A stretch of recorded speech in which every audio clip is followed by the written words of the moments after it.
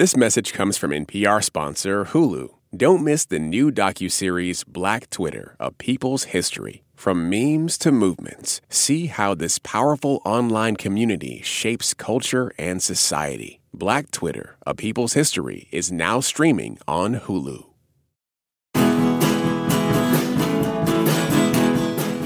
In the breezy comedy series Platonic, Seth Rogen and Rose Byrne play former best friends who reconnect years after a falling out.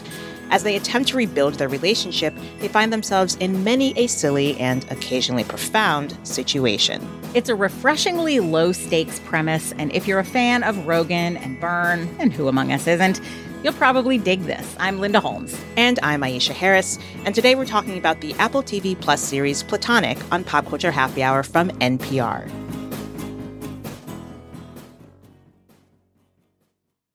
This message comes from NPR sponsor Hulu. Don't miss the new docuseries Black Twitter, A People's History from Onyx Collective and Hulu. Directed by Prentice Penny, executive producer of Insecure, Black Twitter, A People's History tells the story of how Black voices found a new home online and blossomed into a force for change, while laying down some hilarious tweets along the way. From the memes to the movements, see how this powerful community shapes culture, society, and politics. Black Twitter, A People's History is now streaming on Hulu.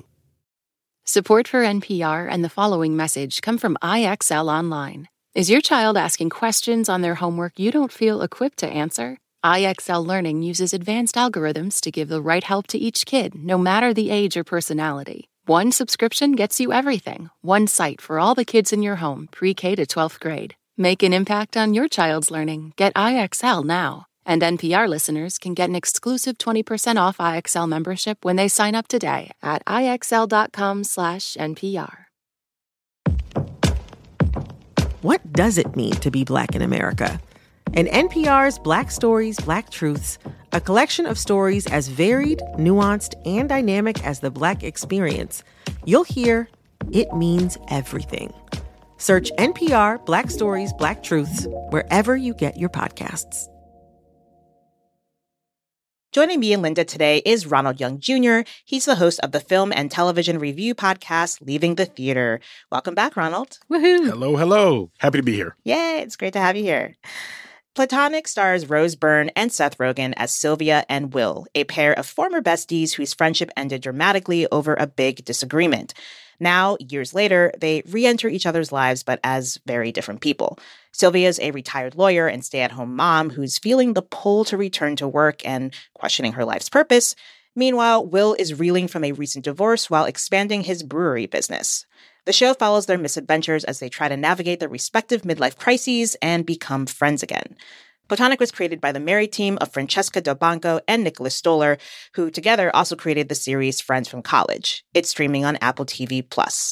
So, Linda, I want to start with you. So the series is called Platonic, which suggests that it might be focused on the classic gendered question around whether or not men and women can truly be friends without the sexual tension.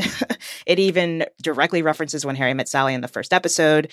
But as the show progresses, it's clearly got other things on its mind. And so I'm wondering, did you have expectations going into this? And if so, did anything about how this ultimately unfolded actually kind of surprise you in any way? Yeah, I think the title suggests, and maybe even some of the original promo stuff suggested that we were going to get something where they were best friends, but particularly did Sylvia's husband, who's played by the wonderful Luke McFarlane, who's kind of becoming one of my favorite supporting guys, was the fact that her husband felt threatened by the closeness of their relationship. Were we going to get into one of these? Can they really be friends? Is there some love triangle here? It's absolutely not that. But at the same time, what I like about it is it does go into the questions of kind of how emotionally intimate this friendship is and the confidences that happen in friendships that don't always happen in marriages, and kind of the emotional real estate that is occupied by close friendships and how it does sometimes create complications in marriages, not because of romance or sex, but because of just closeness. And that can happen with any friend. But I think sometimes straight couples find that it's heightened with opposite sex friends because people are so socialized to not think of that as a thing. One of the things I really like about it is that it doesn't spend a lot of time in that place. Yeah, there's definitely jealousy there, but it's jealousy that isn't just about, will they or won't they, but about, like you said, sharing things in different ways and sharing different parts of yourself with the various people in your lives. And I think that's something everyone can relate to, whether or not they are in a relationship or not. That's just what it is. Yeah. I felt like that with Friends, Yeah. Yeah. In some ways, I felt it reminded me of Joyride, which I just saw recently, which is this kind of raucous comedy about these 4 friends. And one of the things that gets into is the tensions between like your old childhood friend and your college friend. It's all of these like making space for lots of people in your life. And I think in some ways, Platonic is almost plucking strings that are on that instrument as well. Yeah, yeah. Ronald, how about you? Like, what were your sort of expectations going into this, and how did this play out for you? Looking at the name Platonic and looking at the previews, I had apprehensions that this was just going to be examining, can this actually happen? Can a man and woman actually be friends? Yeah. And I know it to be true because I have plenty of women friends. I think I have more. So goofy. Yeah. And I think I have more women close friends than I do men close friends. And they've varied the spectrum. Some ex-relationships, some never romantic tension, any of that. When you put that premise at the center of a show, then you kind of force it to kind of be in conflict with anything that's not the norm. And so a lot of times I noticed that the Luke McFarlane character, like that whole conflict for me, it felt a little forced. It felt like, well, we have to do this because this is platonic and we have to have the struggle between husband and actual platonic friend. And I still think that that is something that could still be explored, even if this were her and her woman friend, in terms of emotional intimacy and all of that. But they didn't really touch on that in terms of the differences between those two relationships. And I guess my only qualm about the series itself is that while I enjoy it, and I think they're doing a great job, I'm like enjoying their interactions. I love Seth Rogen. I love Rose Byrne. I love the way they're interacting. I think that because that was intended to be the center of the show, everything around it kind of felt like plot threads rather than plot. Yeah. Yeah, I can kind of see that. I came into it, I love everyone involved with this. There's so much DNA in this show where if you lived through the early mid-aughts, especially, you're going to be like, oh, I recognize this person. Oh, I recognize this person. And then, of course, you have like Seth Rogen and Rose Byrne, who have co-starred before in the movie Neighbors and Neighbors 2, where they actually played a married couple and that sort of other raucous comedy. And then you have Nicholas Stoller, and then you have all this sort of like Judd Apatow adjacent universe of character actors and people. So in some respects, it's giving, This Is 40, Knocked Up, and like some of that DNA in there. And I was a little worried, especially in the first couple of episodes, because so much of Rose Byrne's character, Sylvia, like her issues are arriving out of being a parent and also feeling as though her marriage is not what she wants it to be. And it felt familiar, in a way, like we've seen this before, of like the stay-at-home mom who's just very frustrated with her life and is, wondering what she could have done better. But I think once it really does flesh out and really start to be about Will and Sylvia's relationship and friendship, and what it's like to actually try and reconnect with someone who you were once so close with and now you don't even know really anything about them. Absolutely. To me, that's like the kernel of what makes this so interesting, is that it's really about trying to figure out, how do you rebuild this relationship after being so close? And I don't think we've seen as many depictions of that kind of friendship as, I think we maybe should, because people reconnect all the time, right? Especially now, I feel like. I really liked that. I also think like out of everything that's going on, it's very low stakes. And I really admired that about it, because it's just fun. It's silly. There's an entire scene in a bar where they are all everyone in the bar is giving off their secret skills. Classic comedy moment. That was funny. Classic Adored it. Yeah. Aisha, I'm so glad that you mentioned the kind of Apatovian DNA in this show, because one thing I really like about this show is that in some of those Judd Apatow movies, you will get like man and woman who is fun killer. And I was so afraid going into this, like, is Rose Byrne going to be a fun killer? Which I hate the idea of, because she is so fun and she is so funny. that's not her role here. No. She has a lot of fun with him. That sequence that you mentioned with the secret skills, I think, is mind-blowing. And also a wonderful showcase for Guy Branum, who is a friend of the show, friend of mine, and sometime Pop Culture Happy Hour panelist who plays Luke McFarlane's friend at work. Stuart. And gets to kind of really stretch out in this bar sequence as like this buddy who's hanging out with all these people. It's a wonderful Guy Branum moment. Thank you. I can name all of the prime numbers to 1,000. Do you want to see it? 3,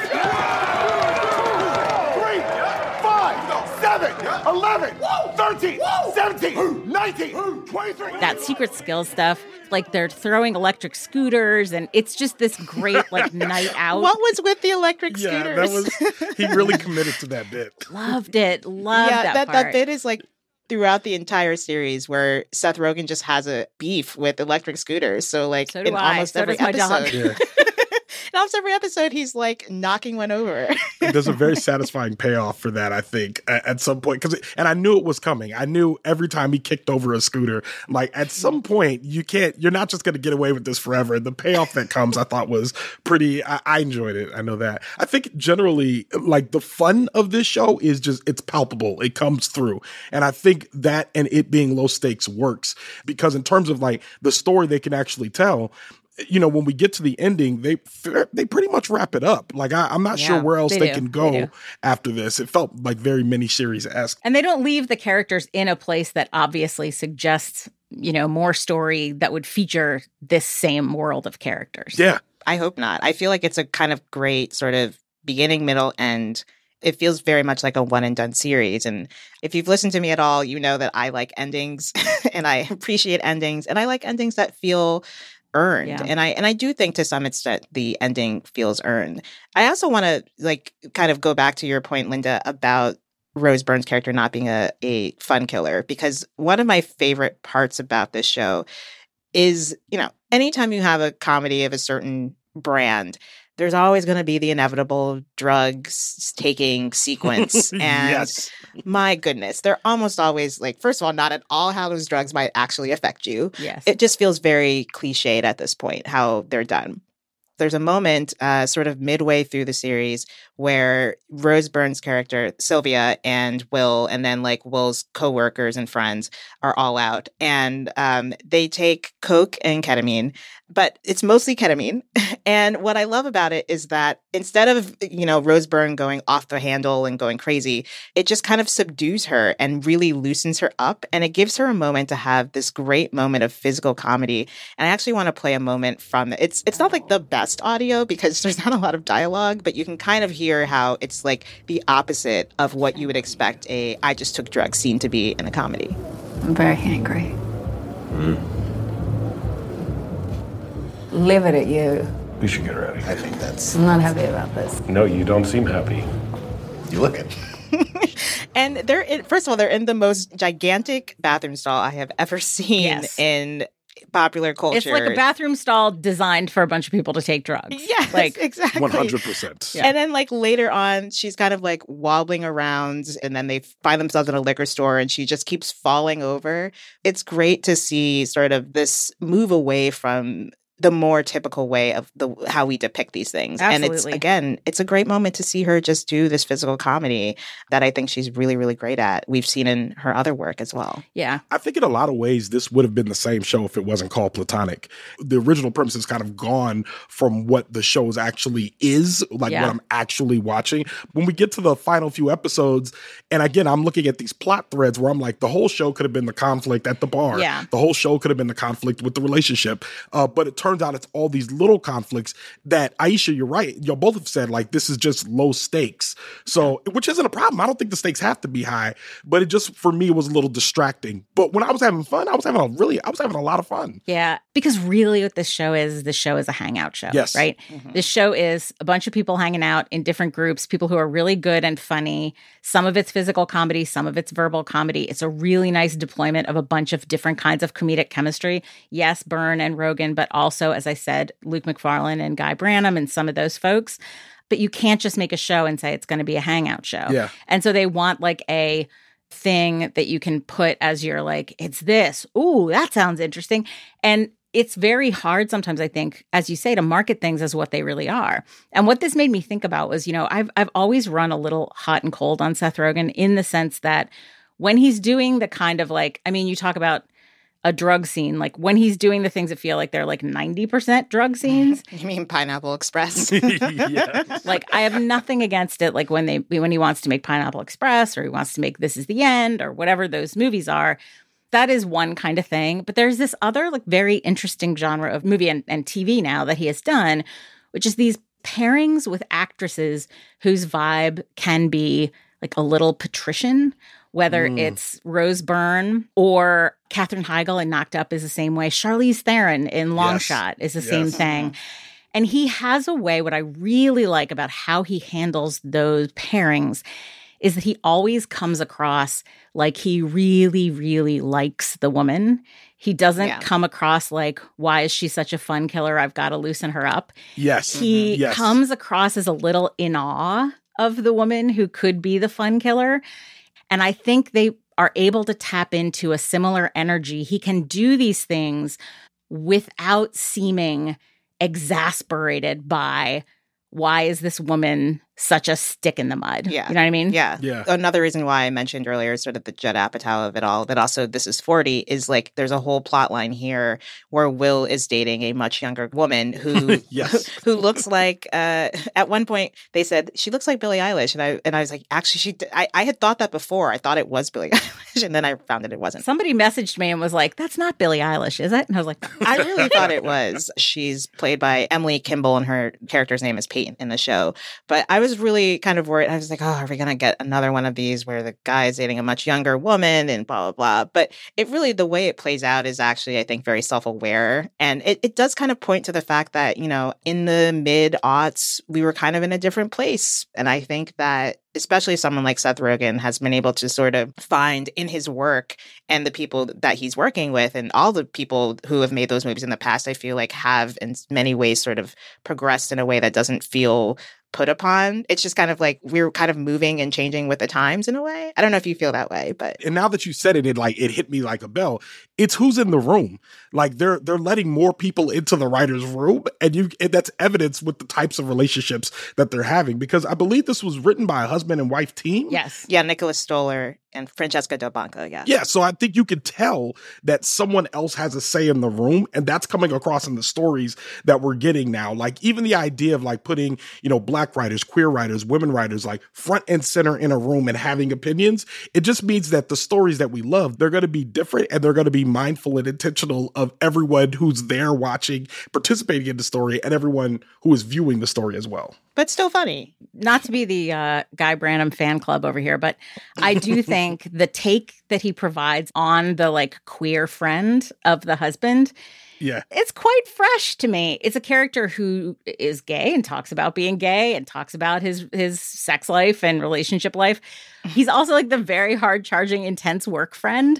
That's not a particular combination that I feel like I see all the time. Yes. I also want to point out that there are, and it may sound like I have an agenda here with my upcoming project, but I want to point out that there are multiple fat people in this series, and them being fat is not a joke. It's not the joke or point or anything that they're just like living and hanging out. And Guy Branum is one of those folks, and I really enjoyed that he gets has to a have sex life. And yes, he's a whole human. I'm like, yes, do that. It's that easy. Like, I love it. Yes. Well, Ronald, really quickly, what is your upcoming project? Just so people understand what you mean. So I'm working on a project about Wait. It's coming out in August called Wait For It. So anytime I get to see this out in the world, I get really, really excited about it. Awesome. Gosh, and Guy in that little Dodgers outfit, love it. Yeah.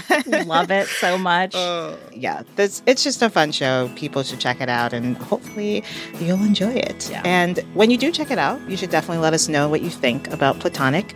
Find us at facebook.com/PCHH. That brings us to the end of our show. Ronald Young Jr. and Linda Holmes, thanks so much for being here. It was fun chatting with you. Oh, thank you. Always a pleasure to be with y'all. Yeah. And this episode was produced by Ramel Wood and edited by Mike Katzev. Our supervising producer is Jessica Reedy, and Hello Come In provides our theme music. And thank you for listening to Pop Culture Happy Hour from NPR. I'm Aisha Harris, and we'll see you all tomorrow.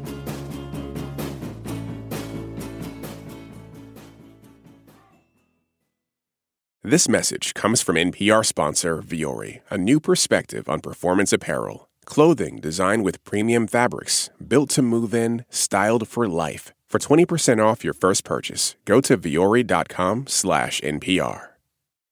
Support for NPR and the following message come from Rosetta Stone, the perfect app to achieve your language learning goals no matter how busy your schedule gets. It's designed to maximize study time with immersive 10-minute lessons and audio practice for your commute. Plus, tailor your learning plan for specific objectives like travel. Get Rosetta Stone's lifetime membership for 50% off and unlimited access to 25 language courses. Learn more at rosettastone.com/NPR. It's a high-stakes election year, so it's not enough to just follow along. You need to understand what's happening so you are fully informed come November. Every weekday on the NPR Politics Podcast, our political reporters break down important stories and backstories from the campaign trail so you understand why it matters to you. Listen to the NPR Politics Podcast wherever you get your podcasts.